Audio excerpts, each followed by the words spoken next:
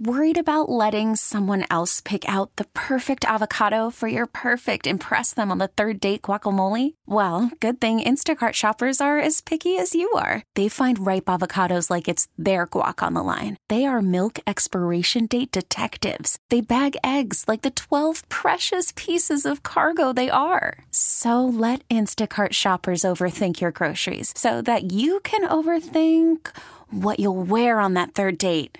Download the Instacart app to get free delivery on your first 3 orders while supplies last. Minimum $10 per order. Additional terms apply. This episode is brought to you by Progressive Insurance. Whether you love true crime or comedy, celebrity interviews or news, you call the shots on what's in your podcast queue. And guess what? Now you can call them on your auto insurance too with the Name Your Price tool from Progressive. It works just the way it sounds. You tell Progressive how much you want to pay for car insurance, and they'll show you coverage options that fit your budget. Get your quote today at Progressive.com to join the over 28 million drivers who trust Progressive. Progressive Casualty Insurance Company and Affiliates. Price and coverage match limited by state law. Football, energy drinks, beer, more football. Welcome to Bink at Night. Hey, welcome, 7 o'clock hour, Bink at Night. Jay Binkley, Grant Nicholson producing. Ron Kopp, lead analyst from Arrowhead Pride.com, in studio with me now, drinking a bang, and I am not. This is role reversal, Ron. The tables have turned, yes. No, this is my go-to, man. It's the go-to right here. As long as you're staying active, it's good. Well, you need it because there's a lot of stuff. You guys are always online talking, you're writing stories. You're working on a Elam draft profile right now. Yeah, I will definitely say that the uptake of these has gone up in the last couple months in draft season. But that's what it's all about, man. I love covering the draft, seeing all the possibilities, what could happen. So I'm fired up for this hour, man. Kyer Elam, by the way, we'll get the corners later, but where do you have him slotted? Because he's got a lot of first-round buzz. Yeah, that's the thing. He's definitely going to be in that late first, early second-round range. I mean, he may be a guy that you could maybe trade down for a little bit and get him at a good value, but I think he's going around that 29 or 30. And, yeah, man, I don't know. He fits really well with the Chiefs' wanted outside cornerback and played in the SEC, did well in the SEC, really shut down Alabama. Loves SEC guys. I know, and he played really well against guys like Jamison Williams and John Mechie at Alabama. So, I don't know. I'd definitely be excited if that was one of the picks. You know, it's always the thing, too. I remember when John Dorsey was here, they used to kind of open things up. Let us come in. You dig this, man. We get to go 2 different groups. Is before the draft. It's different from the media and stuff. You get to go see John Dorsey would talk about the draft process. And he'd show some film and stuff. Usually it was a guy that he has no interest in, which is funny because I remember he was showing film on Johnny Manziel. And remember when it almost got to the Chiefs picking Manziel? Like, there was no way in hell they were going to take him because he chose to show that video. He was falling, so that's funny. But one thing he always talked about, and it's so true, who did you play? I mean, that really matters. And that's why, like last year's draft process, when you're not playing non-conference games, like just for example, Oregon State was supposed to play Ohio State in the non-conference. Obviously, they canceled that because they just played. I'm not talking about last year. I'm talking about the year before during the weird COVID year where they would cancel games on Wednesday and Thursday. I remember BYU and Coastal Carolina was literally scheduled on Thursday, and they played Saturday. Yeah. Like BYU had to travel all the way to South Carolina and play. They just brewed that up out of nowhere, right? Like that was just... Yeah, it was done. And some of these, it's funny because some of these, games are scheduled in 2031 and 32. Yeah. But they can schedule things quickly. I think COVID showed us how fast things. And they were canceling games like on Wednesday and Thursday if guys, teams didn't make the threshold. It was really frustrating being a college football fan. I remember doing a college football show. We didn't know who was playing or not that week. But he would always watch who you play, and that mattered. Like if you're playing Alabama or if you're playing Auburn, you're playing Ohio State, if you're playing somebody with good receivers. Because I'm sure people look back now at cornerbacks. Who did you play Ohio State? Exactly. Did you get Olave and Garrett Wilson on that team, and you go back and look, did you play Ohio State? What did they do against you?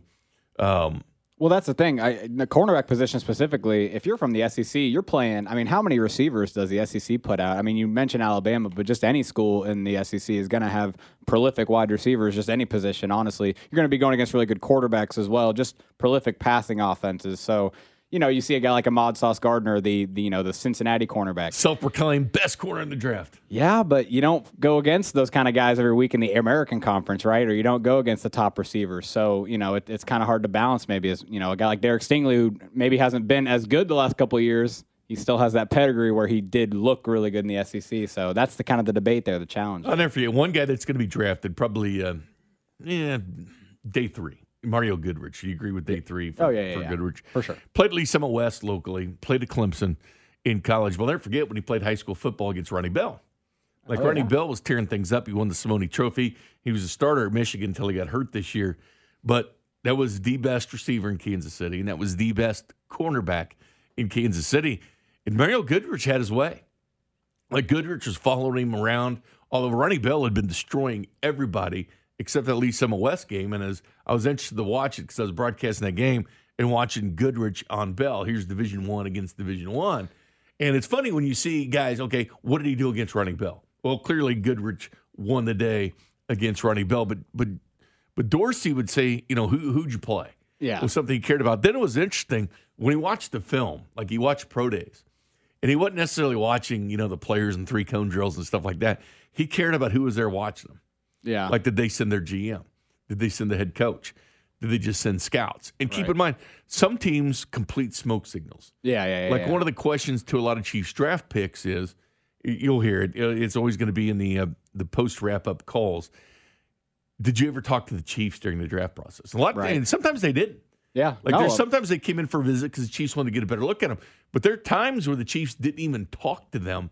That's how paranoid NFL teams are about other teams seeing that. And I'll never forget, I watched that 30 for 30 on Russell Wilson. And they were scared to death the Chiefs were going to pick him. They valued him as a first-round pick, not a third-rounder. And Donald Stevenson is who the Chiefs picked right before him. And they were actually worried about the Chiefs taking a quarterback, and they sweated out the draft to get Russell Wilson. Well, that's the thing. I mean, that's why you really do want to get your evaluation of a lot of these prospects done right now or, before this time, because this is when smoke signals. It's been happening. It's been the season of smoke signals, but it really starts to happen now, I feel like, this last month. How about last year? The 49ers, we all thought they were getting Mac Jones because Adam Schefter was basically reporting it, and they don't go with him. It happens all the time especially with the quarterbacks, but it could be all these prospects. So it'll, when you hear stuff about potential Chiefs, being linked to people, it might be kind of a smoke signal more than anything. So we'll see. Here's something the Chiefs could do, although I don't see them doing it. There was a big trade today involving the draft, and I'm glad I'm not doing a mock for the Saints or the Eagles because these things change. Just like I had to do a new mock. Gosh. I got 3.0 coming out next week when I start that draft special. But the Saints and Eagles made a trade. And don't forget, the Eagles had 3 first-round picks. Yeah, 15, 16, and 19, I believe. Yeah. And part of the reason, because Carson Wentz played 75% of the snaps, so the second-rounder became a first-rounder. The Saints get the 16th pick this year, the 19th pick, and the 194th pick in the 2022 NFL Draft.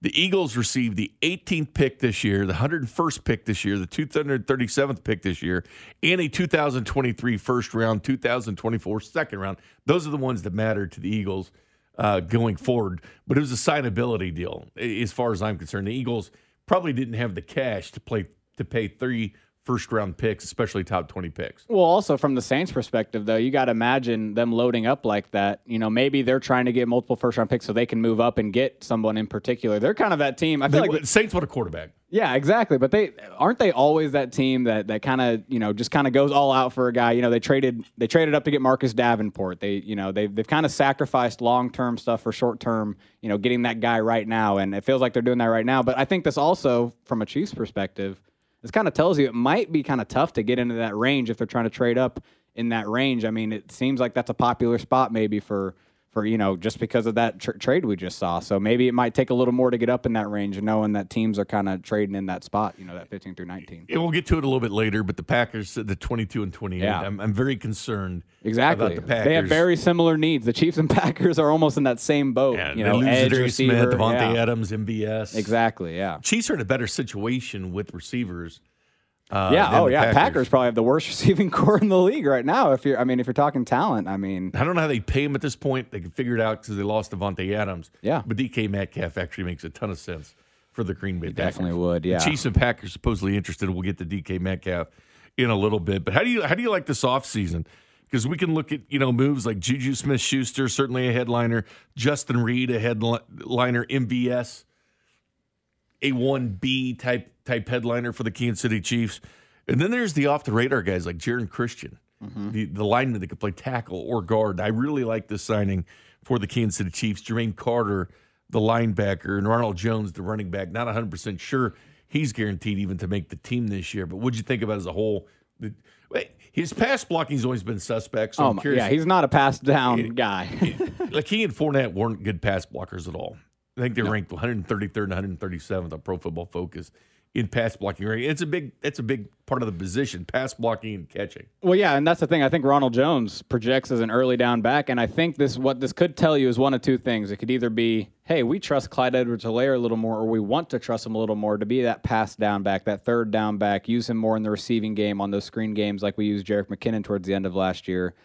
But it could also tell you that maybe they just want to give Edwards-Helaire a little push in competition with Jones, and they might be targeting another running back that could still be that passing down back. Maybe it's a running back in the draft. Maybe they do use one of these 8 picks in the first 4 rounds to draft a James Cook from Georgia. Dalvin Cook's brother. I like him as a big play threat, kind of that receiving back. He was used more like that. I like Georgia. Algier, yeah, the BYU guy back too. Keep in mind, Andy Reid, soft spot for exactly. BYU guys. I mean, he gets talked up, so I definitely like him too. But no, I just think the running back position is it is interesting because I think Ronald Jones with this offensive line, if they really want to commit to more of a downhill game, down blocking, power counter runs, Ronald Jones excels at that on early downs. When you're just ahead of the sticks a little more, and I think he could maybe if they really commit to that, and Jones has a good year, feeling good behind that line, like he could all of a sudden be taking maybe the majority of the snaps at some point. So it's a polarizing player. You say he may not even make the team. He does kind of have that high ceiling, low floor. His contract is set forth to where exactly if he doesn't make it, you're not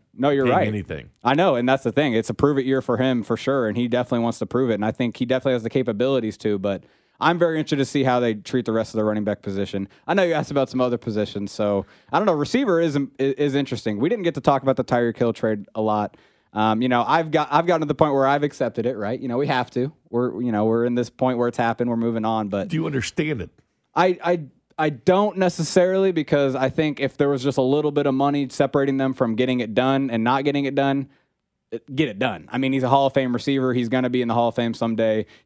He made the offense what it was. But at the same time, I do accept that they got a lot back. They got a lot of draft capital back. If they do get younger at the position and the younger as a whole on the roster, and they really do want to commit to being long-term, I love that, But that means, and we might get into a little more, but that means maybe not going all out and trading for some of these big-name receivers that all of a sudden we keep hearing about, because that could kind of just be counterintuitive. All of a sudden you're still paying a receiver a similar age as Tyreek Hill.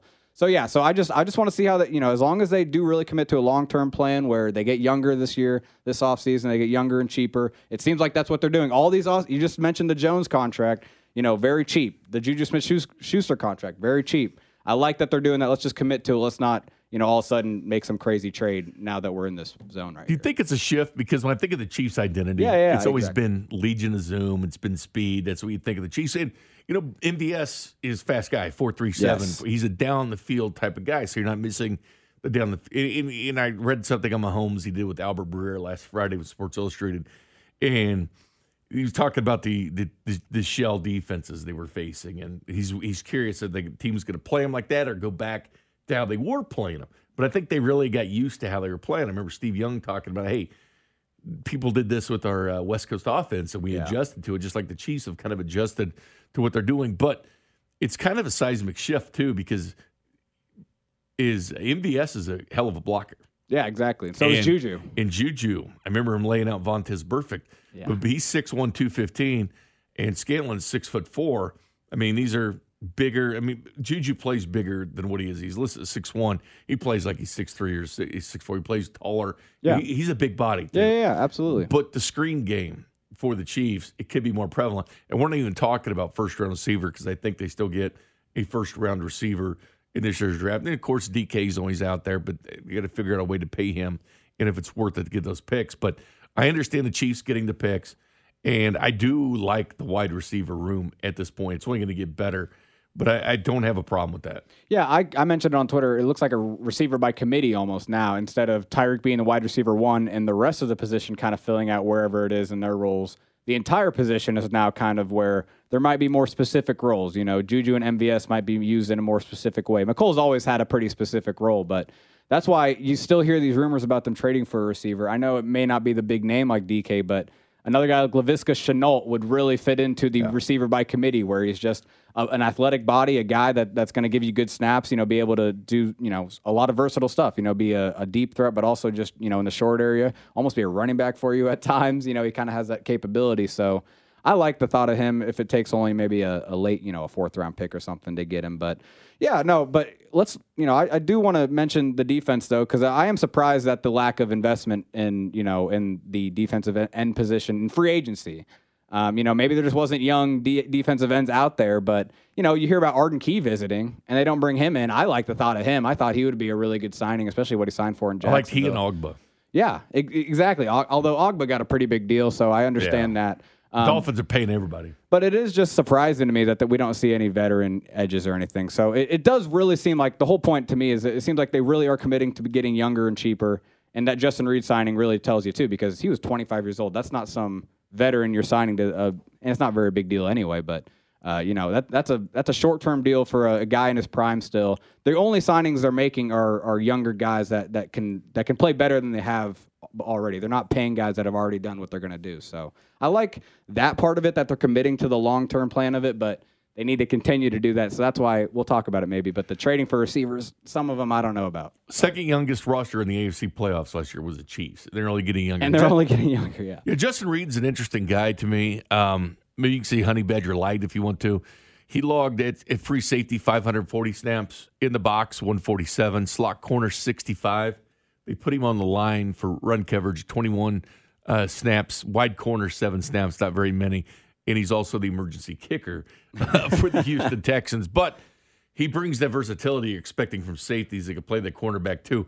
A lot like a younger version of what the Honey Badger was. Yeah, that's the thing, though. I do want to make sure we qualify the Reed comparison to Matthew, is that I do think Matthew had this very instinctual or just like knack for just being really good in man coverage, like just manning up somebody no matter how small he was, like just covering them pretty well. And I honestly don't think Reed has that same capability, so I would not trust him as much as they maybe trusted him Matthew at times to be in the slot, just man that up and be the guy right there.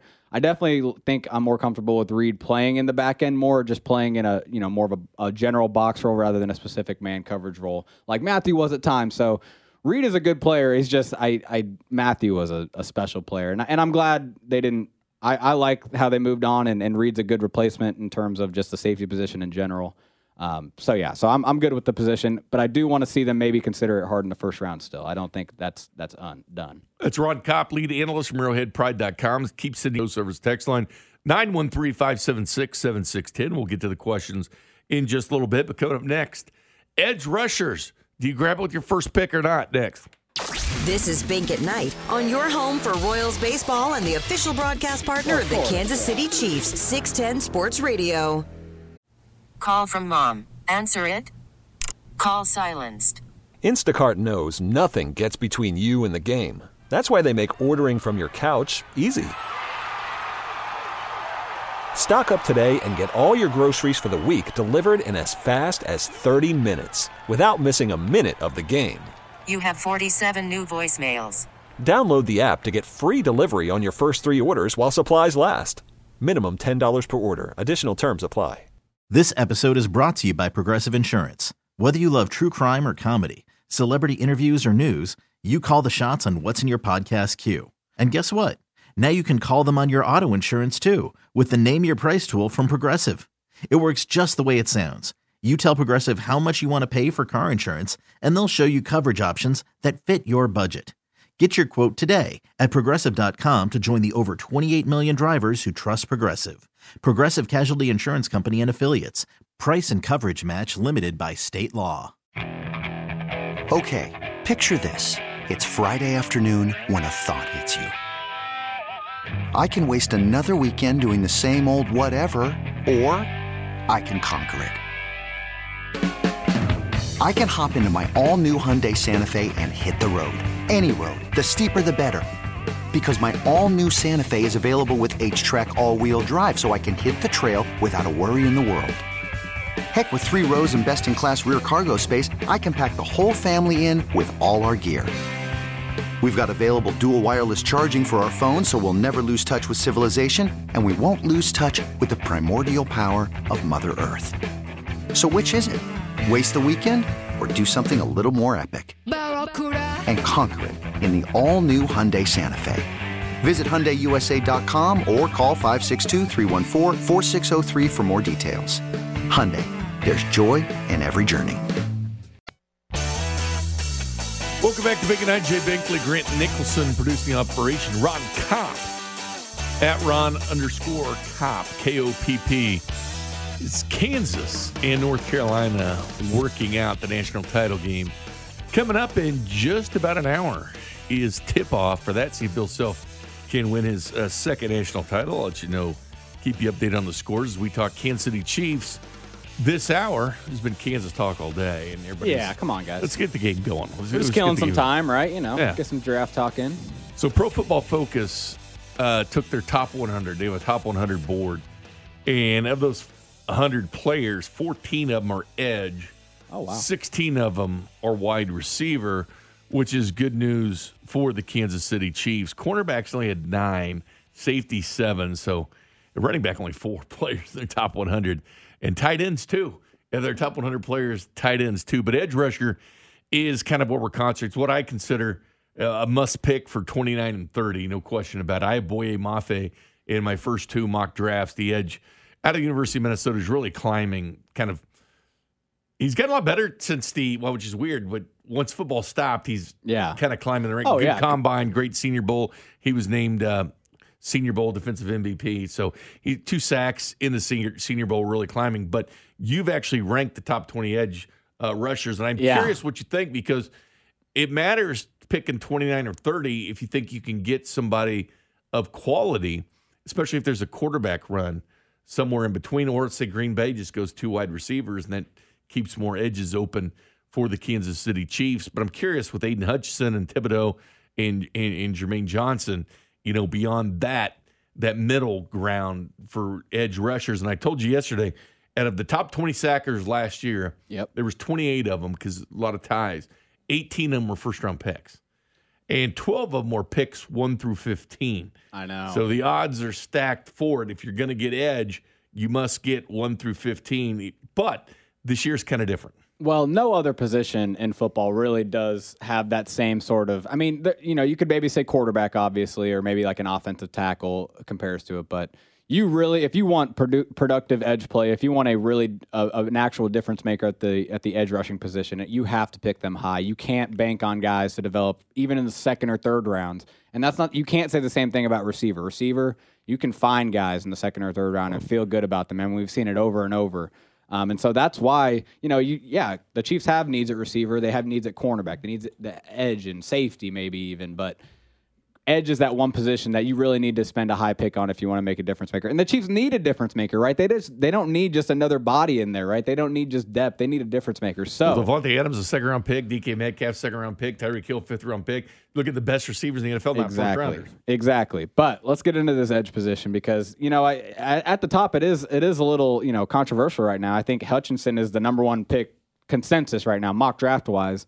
I still think, just off what I've seen, I still think Thibodeau is a better player from a perspective of if I want juice off the edge, if I want someone, on a given third down snap or a given pass rush play is going to get me a difference-making sack, I'm taking Thibodeau, and that's what I want at the top of the class. So he's sliding right now. I know. Is that fair? I don't think it has anything to do with his on-field production. I think it has all to do with.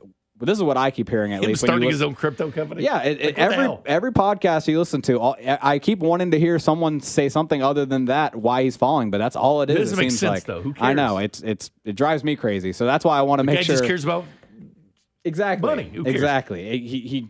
He cares about his brand. Wow. Welcome to 2022 with every athlete cares about that. So Thibodeau, Hutchinson at 2 still, though, because Hutchinson does seem like he's such a high floor guy. You're going to get a good starter from him no matter what. And if you might get something better. Hutchinson 2, Jermaine Johnson at number 3. I do like him over David Ojabo and Trayvon Walker, who are my next 2. Ojabo was hurt with the Achilles, but he was on the opposite end of Hutchinson there with Michigan. Yes, at Michigan. Sacks. So would have been a top 12 pick probably. Yeah, and but I'm not even counting that in. I still think I like Jermaine Johnson better than Ojabo. I think Jermaine Johnson just projects so easily to the NFL as that traditional 4-3 DN. Whether and it seems like he can be a very strong run defender on the edge, while also giving you some juice, giving you some. And he's that former Georgia defensive lineman transferred to Florida State, so those Georgia guys are going to give you something. I mean, golly. And so speaking of another one, Trayvon Walker at number 5. So that's kind of that first tier for me. And I actually would say the first tier does not include Trayvon Walker. He's a freak athlete, but he just, to me, when I watch him, he's kind of that tweener where is he a 4-3 DN or is he more of like a 5-tech 3-4 or even a 3-tech? And he's all over the place, either from top 10 pick to even falling to the Kansas City Chiefs. But I think which a lot of mocks have him there, and I just don't see him going to 29 or 30. No. I don't even consider him for the Chiefs anymore. But that's kind of where it falls off to me a little bit. Because Karlaftis, for a lot of people, is a first round prospect. I like him at 29 or 30 for the Chiefs. I think it'd be good value for him right there at the end of the first round. But I actually have someone that is not being talked about in the first round over him. Sam Williams, the Ole Miss edge defender. Now, off-field stuff is the main reason he's not maybe going as high as he probably should, and you can look into that. But he's a very good on-field player, very versatile edge rusher. The same thing where he can be against the run very well while also giving you a lot of juice. You watch his game against Charles Cross, the Mississippi State left tackle last year. He was giving him the business, and Charles Cross is known as one of the best pass protectors in this draft class at that offensive tackle position. So Sam Williams is going to be that guy that might be available day 2, the second or third round. He's going to be a guy that's going to outperform his draft position, in my opinion, no matter what, and someone that the Chiefs definitely need to make sure they do their homework on, and if they feel comfortable taking him, absolutely take him. He's going to give you some juice off the edge. So that's why I have him at 6, Karlaftis at 7. Round out my top 10, though, I have Arnold Ebiketie as that next guy. He's growing on me a little more. He's more of that 3-4 outside linebacker, or you kind of have to put him more as a wide 9.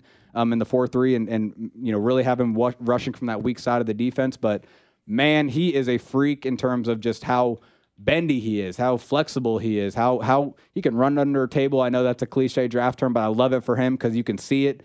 And he's that number 8. He's the third tier edge rushers for me. He's the top of that. And Boye Mafe and Myjai Sanders are right next to him at 8, 9, and 10. So, yeah, no, Mafe, you have him going. He's a guy to me that I do like. I do like the potential of him. I liked him a little more when he was kind of mocked in the second round Chiefs draft picks. But if you have to take him where you have to take him, if he's valued by the NFL at 29 or 30, then you just have to take him there, right? You can't, it's not in a vacuum where you can just take him wherever you feel like he's valued. You have to go where the Chiefs or the NFL values him. And so, in that sense, yeah, I like Mafe as a player, and I think he could really fit what the Chiefs do. See, I like Karlaftis a ton. I like his motor a lot. It's one of these guys. I know that's an often used term too, motor, but really that there is something to it. Just a no quit guy, like a Max Crosby. Yeah, Max Crosby's a no quit guy. I mean, it doesn't matter what you're doing; he's coming at you. He'll play hurt. It doesn't matter. Karlaftis reminds me of that, like that kind of that edge intensity. Do you think he falls because he's all over the place? I know. And I was listening to NFL.com had a Pro Football Focus on their day, and they have him as a top 5 edge rusher. Yeah. The guy there did. But I don't know, man. I mean, I would mock him to the Chiefs if I thought he would end up there. Exactly. But I'm not sure that he doesn't go to, like, let's say the Ravens at 14. I know. That's the thing. It is a weird thing where at the beginning of this draft process, he was like a top 5, he was in that top 10 for sure. Like he was the second or third best edge rusher. Hutchinson, I don't think was, I think people thought of Karlaftis better than Hutchinson kind of at the beginning of the 2021 season. Yeah, I like Karlaftis. I think a lot of people don't realize how raw of a player he is. He came over from Greece to America in high school at some point, and he's only been playing football for that long, and you see how just powerful he is as a raw prospect. I'm sure there's a lot more to his powerful. That's a good way to describe it. Exactly. No, and I'm sure there's a lot more he could build onto that we just haven't seen yet. Yeah, I do think there are, I think there are a couple games in the Big Ten last year where he did get shut down, and I actually, you read some stuff, there's some stuff that maybe his opponents didn't respect him as much as, the national media, does a little bit. I've seen that. I think Bruce Feldman of The Athletic had a good quote on, I think it was in Ohio State, somebody. But anyway, I like him at 29 or 30. I really do. If he's there, it's a great value, and I think he's a guy that immediately comes into the edge room and gives you good snaps. I mean, immediately. I would think so. And he can develop into something a little more, I would think. So the bottom line is, before we move on to wide receivers in the next segment, 29 or 30. Do you package anything like that or a second-round pick to move up to get one of your top 5 edge rushers, or are you satisfied with somebody between the 5 and the top 15, slide to 29 or 30? No, it's a good question because Karlaftis, I would not trade up for. I don't think he's worth giving up draft capital and giving up, premium assets potentially to move up to 15 or whatever if you have to pick him there. I think he's great value where they are. The guy, and it doesn't seem like he may fall, but I think out of those top 5 or so draft picks, not including Ojabo now that he's hurt, I think Jermaine Johnson could slip maybe into 13, 14, 15 range. And he's a guy I would definitely trade up for. 29 or 30 wouldn't land them enough points in the Rich Hill trade chart, which Jimmy Johnson uses. Well, Jimmy Johnson had one, but more and more teams are using Rich Hill. Let me ask you about Ojabo real quick. Yeah. All right, tore his Achilles. I mean, here's the one thing about it. I've seen so many teams go really high first round on a defensive lineman or edge, and yet there was somebody else on the defensive line getting drafted as well. And sometimes you think about the attention drawn to somebody else, and he's the beneficiary of the attention drawn to somebody else. And obviously Aiden Hutchinson. Yeah. But again, you could say maybe Aiden was because Ojabo's production wasn't that much behind. He only hit 11 sacks, and Aiden had 14. But I guess you really want to look at medicals if he's going to be able to play, because they need somebody on day one. I know, and that's the thing. But he's incredible value. I know, and that's the thing. It's kind of a balance, how much do you want to trade up for him? Because I would be in favor for getting Ojabo. I don't want to say no matter what it takes, but drafting him. And I do think if he slips to, in the 20s or so, if you have to trade up a little bit to get him, go get him. Even if he doesn't play in 2022, you are the Patrick Mahomes Chiefs. You are never going to get an opportunity to draft a guy that should go top 10 as an edge rusher. Top 10, top 15. You're never going to get an opportunity to do that while Patrick Mahomes is your quarterback, because you're always going to be drafting this late in the first round. This is your one opportunity to do so. That's why I really like the thought of Ojabo. But I don't want to trade up and because the medicals are a thing, and tearing your Achilles, there's no guarantee you come back the same player. So the Chiefs are usually really concerned about medicals, but they gave a free pass for Trey Smith, and it turned out to be a good free pass. 6th round though. That's the thing. You get second round value. Yeah, maybe even first round if we redrafted it. To be honest with you, if they do redrafts in 4 years, he'll be a first rounder. Oh yeah. He's a first rounder right now.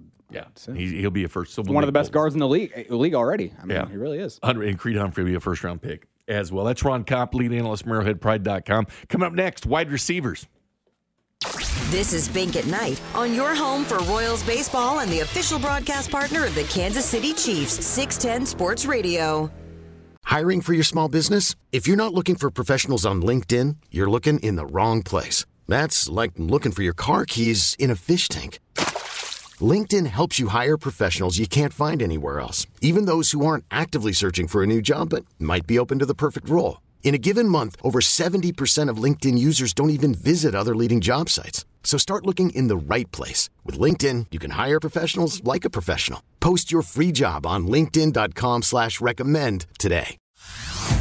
Hey everyone, Boomer Esiason here. The NFL Draft is behind us and your favorite team is now gearing up for week number 1. The free Odyssey app puts you right in the middle of the pro football conversation with the biggest sports radio stations from across the country. The local voices who know your team the best, giving you their unfiltered takes on the current state of your squad. It's always football season right here on the free Odyssey app.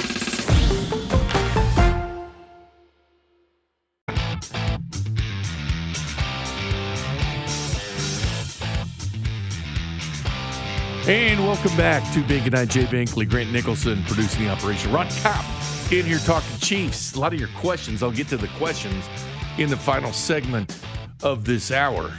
The wide receivers now on the clock. As I mentioned, Pro Football Focus, they had 16 edge in their top 100 draft prospects. They had 14 wide receivers. And we mentioned Devontae Adams, second-round pick. DK Metcalf, second-round pick. Tyreek Hill. Antonio Brown was a fifth-round pick, too. Or a 6th round was Antonio Brown. Yeah. But anyway, you can get good wide receivers, not just in the first round. Now you can get explosive wide. Jamar Chase, he's drafted 5th overall, and he's a total stud. But I really I've been mocking Christian Watson, who is showing up now in the first round. I've seen him even today going 22. That's the highest I've seen him going to the Green Bay Packers. I told you there's 4 big reasons I like him. I like 6'4", 208. I like number 2. I like the fact that he blocked a lot. He was in a block-heavy offense at North Dakota State. Yeah. 3, he can return kicks. He was the only FCS player to have 2 kick returns 2 years ago. Yeah. In that, and the other one, you can use him on jet sweeps. You can use him wherever. But I love his physicality. I mean, I know highlight tape films is about your highlights. Dude, his highlight tape is unreal. The one-handed, just his hands, the way he moves his body. But I just like his potential. Maybe I fall in love with draft picks, and I don't waver on him. He's one of them. Yeah, well, that's the thing. He seems like he has the build and the speed where it's like, how does he bust that hard? And actually, he's 4.36. Exactly, at 6'4", whatever he is. And honestly, when I watched him, something that came to mind to me, I think this might be his floor, and maybe it's a little high for a floor, but I think Martavis Bryant, what he was in the NFL, I think that's what you get baseline from Christian Watson, like this bigger, not a big body, but Watson's a bigger body than Martavis Bryant. Bryant was just, pretty skinny, tall, very fast, vertical threat. I think Watson at his baseline immediately in the NFL is giving you that vertical threat that can win a jump ball, down the field. But I do think he can develop into just an overall wide receiver one. He has the build. He has the athletic score. I mean, he had one of the best combine in terms of relative athletic score compared to what his size is ever in combine history. I can see him on post. I can see him on hitch. And I definitely think he's your 9-route vertical route guy as well. Like, exactly. I can see him in the interior catching passes, and I can see him as an MVS type, break the coverage downfield guy. But that's the interesting part of that too, right? That if they do draft a guy like Christian Watson, their receiving core is a bunch of bigger guys, right? That are all fast. Yeah, and that are all fast at the same time. So it kind of tells you even more that they're transitioning to this period where MVS and him would be mid 4.3s. Yeah, it's the Legion of Zoom still. While also being able to capably come in and maybe block an outside linebacker or block a safety, in the box. So yeah, no, it is really interesting. It kind of tells you, because if they go another route at receiver, if they want to pick another guy, like, if Jamison Williams falls to them, or just one of these smaller Z receiver types, the faster types, maybe it tells you that they still want to find that kind of receiver, but maybe MVS and Juju are just their baselines. They want to complement them right now with some bigger guys and maybe find these electric guys in the draft. Maybe. Who's your top 3 receivers in this draft? Let's see, because, that's the thing. This receiver class is so good. A guy like Christian Watson is at number 9 for me. Number 9, and I really like him. I just told you his floor is Martavis Bryant, which, golly, if you can guarantee that in the NFL, you're taking him. But my number 1 wide receiver, I've been very strong in this take. It depends on where you look. I feel like he's kind of a polarizing player, but my number 1 wide receiver is Garrett Wilson, the Ohio State wide receiver. I like him over Olave. I think Garrett Wilson can just do it all. Agreed. He seems like a very safe prospect to me. I get the vibes of like a Michael Crabtree with a little more juice to him where, he's not he's not the bigger body, but he plays like he's a bigger body. I was shocked to hear that he was under 6 foot and about 183 pounds. Well, it's all about Olave this year. Yeah, exactly. Keep in mind, Jamison Williams used to be at Ohio State. I know. How crazy is that? You look at their wide receiver room, but the one thing is, it was going to be Chris Olave's year. And to be honest with you, I think Njaba is the best receiver at Ohio State who has to come back this year. He was the one that had 95 catches for 1,606. Garrett Wilson, 70 for 1,058. 16.9 yard average for Jackson Smith and Jabe. Yeah. And Garrett Wilson's 15.1. Yeah. I mean, Garrett got him on the touchdowns, but I'm telling you, I think their best receiver is still at Ohio State. Yeah, but I do think you're right. I think Garrett Wilson, I think Olave and Garrett Wilson have both kind of, to an extent, like, just because of how many receivers they have, they probably could have been utilized even more than they were at Ohio State. But I like Garrett Wilson as my number 1 receiver. My first tier of receivers actually is 3 players. Garrett Wilson, Drake London is my wide receiver 2, and Jamison Williams is that 3rd wide receiver. Okay. Those are my first guys. I really think those are the elite of this class. Chris Olave is that first receiver in that next tier for me, though. I really like Olave. I actually was lower on him as the process started, but the more I've thought about it, the more I've looked into him, you can just see him become, he's just going to fit in so well as just anybody's deep threat, anybody's just polished wide receiver from that Z position. So I have him at number 4. Treylon Burks, though. He's a guy that is I can see him winning in the NFL, but I could also see him becoming Laviska Shenault, where he just becomes kind of a gadgety guy that never gets used well enough in the wrong offense, and then we don't really hear from him in a few years. Here's my take on Treylon Burks. That was my number 1 receiver going into the season. Yeah. That was the guy that I earmarked for the Kansas City Chiefs at 6'4" and 230 pounds. Going into the season, before college football season began, I think I even tweeted about him, like, this guy looking for the Chiefs. But, disappointing 40 time at the combine. things change a little bit because now you see other 6'4" receivers tearing things up. Well, and that's the thing. You keep hearing, because you say the 4.55 speed, and people say, oh, well, for his size, that's still really impressive. But that's not the point. You still need to just be fast in general. It doesn't matter if you're relatively fast to the same size. Look at MVS, 6'4", 437. You look at Christian Watson, 6'4", 436. And it's not like you got to see Burks in college get used as a traditional wide receiver. Arkansas really used him in more of a gadgety role, or just more of a role where he has bigger version of Debo. Yeah, exactly. And that can succeed in the NFL, right? If he goes to the Chiefs, I will bet that he has a very successful role in the Chiefs offense. Andy Reid's going to find a way to make him a really good player. But I'm just saying, in general, as just a general player, if he just doesn't get utilized right, I could see him just kind of flaring out a little bit. So he's dropped to me a little bit. I still has my number 5 wide receiver, because I do like him still over like a guy like George Pickens.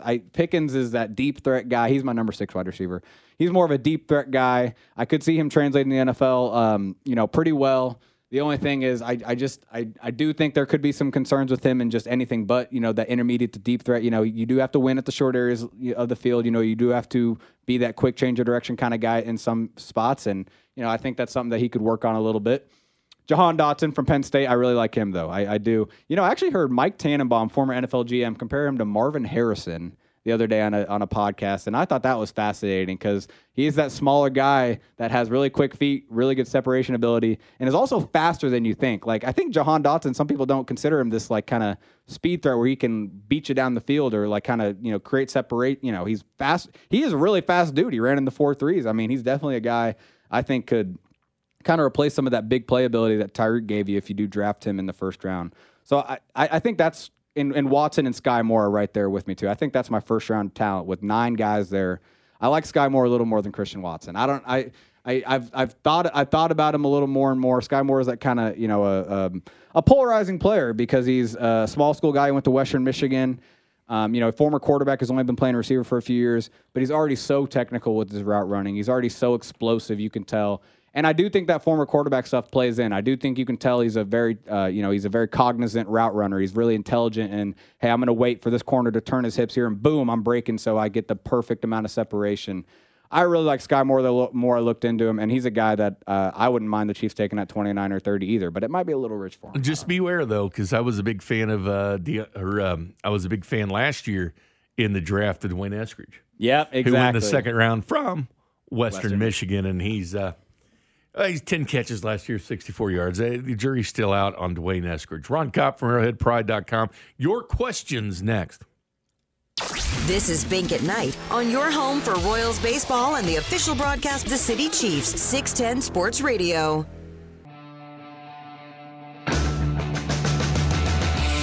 Mark Talk here on Bink at Night. Jay Binkley, Grant Nicholson producing the operation. Ron Kopp, lead analyst, ArrowheadPride.com. Doing a great job, as always, on with us tonight. What do you got coming up on Arrowhead Pride?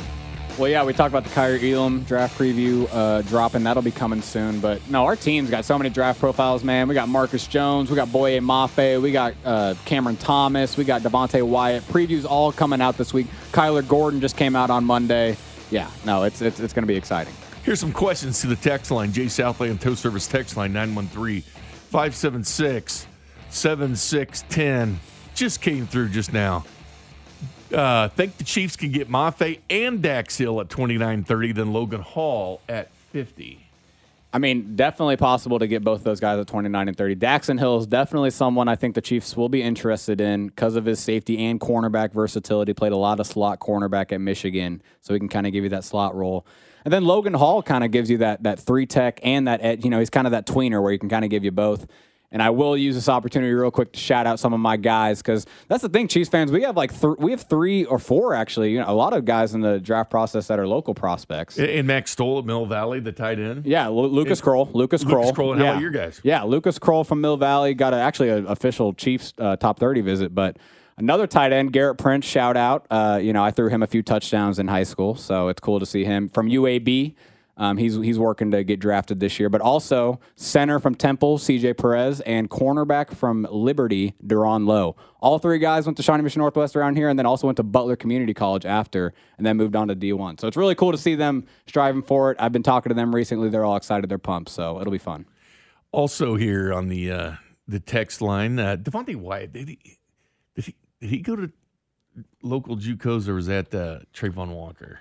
I think I don't believe Devontae Wyatt did, but I could be wrong. I know I don't think Trayvon Walker did either, but I'm not sure, honestly. But yeah, no, the local JUCOs. I mean, how many prospects did the local JUCOs put out? No, he did. Devontae Wyatt did go to Hutch. Nice. Look at that. I mean, so many. I mean, Butler does a lot of them too, but it seems like Hutch has got a good amount. Cordell Patterson went there, and so did DeMarcus Lawrence went to Saints, Butler. Ooh, I think I know. Oh, yeah, you're right. Oh, Alvin Kamara. You're right. Went there, yeah. too. Exactly, yes. All right, here's another question from the text line. Who's going to be wide receiver number 1 that leads in all-purpose yards this year? Hardman, MVS, Juju, or other? That's a good question because other is a possibility, right? I think other could be a possibility. Yeah, we could definitely see them pick a guy early, and he could definitely step in and be the alpha. Right now I think Juju projects to be that guy because I do think Travis Kelce's still going to be your number 1 target in terms of primary receiving yards, receiving touchdowns.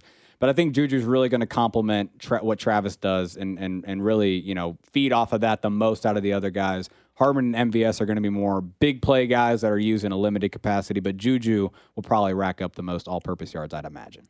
We didn't really get the cornerbacks, but Ron, who are your top 3 corners in this year's draft? I know the cornerback position is kind of polarizing. Just when you talk about a guy like Derek Stingley Jr., so good his freshman year at LSU in 2019. Top 3 there. Yeah, and it doesn't seem like he's very coveted as that number 1 guy anymore. I think if he was able to go to the draft the year after his freshman year, he's probably the number 1 pick. So I still have him as my number 1 corner. I just think that talent's still there. Ahmad Gardner does deserve that number 2 spot. Sauce. Yeah, Sauce Gardner. Love the name, just for the name absolutely. itself. And Trent McDuffie does deserve that number 3 spot. I think his climb has been deserved. He definitely looks like an NFL corner. But I think I have Kyrie Elam right after him. I have Kyrie Elam as my number 4 corner, and that's why it might be an exciting pick at 29 or 30 because I do think he's at the top shelf of the cornerback position in this class, above a guy like Andrew Booth Jr. from Clemson, who I think is getting coveted as a top pick in the draft at corner. I like Kyrie Elam more than him. They're both really good players, but I like Kyrie Elam more as a first-round pick, so he's my 4th corner. Here's another one for you, Ron. Chiefs have 12 picks. How many did they make? Ooh, 12 picks. And so if you consider all of that, you consider some of the draft capital they used to trade up, and you consider the history of Brett Veach only making 6 picks at a time in any of his drafts, I'll say 8. Only 2 more than he's ever made in his draft history. Yeah, I mean, I like having 12 picks, obviously 6 in the top 103. 4 7th-rounders, though. I mean, yeah. You gotta, Yeah, but that's the thing. Yeah, he's probably going to keep some of those maybe, but trade away the top 4 picks to move up in those top 4 round, where even if he doesn't move up in the first round, there's a good chance he'll move up in the second round into that maybe that 30 to 40 range and make 3 picks in the that 20 to 40 range, kind of like that. Even if he doesn't move up in the first round, they're going to be moving up no matter what, just depending on what round it is. We'll see. Will this be a year for the Chiefs to throw another dart at a tight end? Because Fortson's back, Noah Gray's back, Blake Bell just signed back, Travis Kelce, are they content this year and maybe go tight end next year? That's an interesting thing. We were talking about the run offense earlier, or the offense, I guess, maybe evolving a little bit. It also is evident in how many tight ends they're keeping on the roster, or, signing Blake Bell again when they already have Noah Gray. So, maybe they really want to stack that tight end position. You're right. Maybe they do take a swing on it. I wouldn't think so. I think tight end's that position. You can kind of, Noah Gray, I think, is going to fill that tight end 2 for you in the future. And so maybe you draft a tight end down the road to be that tight end 3 to develop into Noah Gray's spot. So, no, I would not like to see tight end picked unless it's my guy Garrett. Shout out Garrett again. When's the next Arrowhead Pride mock podcast you guys do? So, yeah, we record Thursday night this week. We'll come out Friday morning. But, yeah, they got me recording 2 podcasts a week. Draft Talk's more about mock talk, but then Draft Room dropping every Monday. Me and Brian had a great show this week. We just talked general offseason Chiefs and just general draft talk rather than the mocks. So, yeah, look for it Friday morning in your podcast network from Arrowhead Pride. Awesome stuff. Ron Kopp, lead analyst, arrowheadpride.com, at Ron_Kopp, K-O-P-P. If you have draft-related questions, keep an eye on his Twitter account because he is all over the Kansas City Chiefs and who they might pick. Yes, sir. In this year's 2022 NFL draft. Do you like being called Sauce, Grant? Because I always thought that was kind of your nickname, Sauce Nicholson. You always thought that was my nickname? Yeah. Why would you think that's my nickname? Grant Sauce Nicholson. I mean, I'll take it. That's a killer nickname. Yeah, we've been talking about nicknames. Would you take Sauce? I would definitely take Sauce. I don't know if it makes sense, but it's a killer nickname. No, I'd say it rolls off the tongue. Sauce Nicholson. That's right. That's right. That's what I'm talking about. That's right. I like it. I like it. Let's go. Step aside, Sauce Gardner. I'll keep you updated on the game that's going to tip off in 20 minutes between Kansas and North Carolina. More Chiefs talk when we come back. This is Bink at Night on your home for Royals baseball and the official broadcast partner of the Kansas City Chiefs, 610 Sports Radio. This episode is brought to you by Progressive Insurance. Whether you love true crime or comedy, celebrity interviews or news, you call the shots on what's in your podcast queue. And guess what? Now you can call them on your auto insurance too with the Name Your Price tool from Progressive. It works just the way it sounds. You tell Progressive how much you want to pay for car insurance, and they'll show you coverage options that fit your budget. Get your quote today at Progressive.com to join the over 28 million drivers who trust Progressive. Progressive Casualty Insurance Company and Affiliates. Price and coverage match limited by state law. You could spend the weekend doing the same old whatever, or you could conquer the weekend in the all-new Hyundai Santa Fe. Visit HyundaiUSA.com for more details. Hyundai, there's joy in every journey.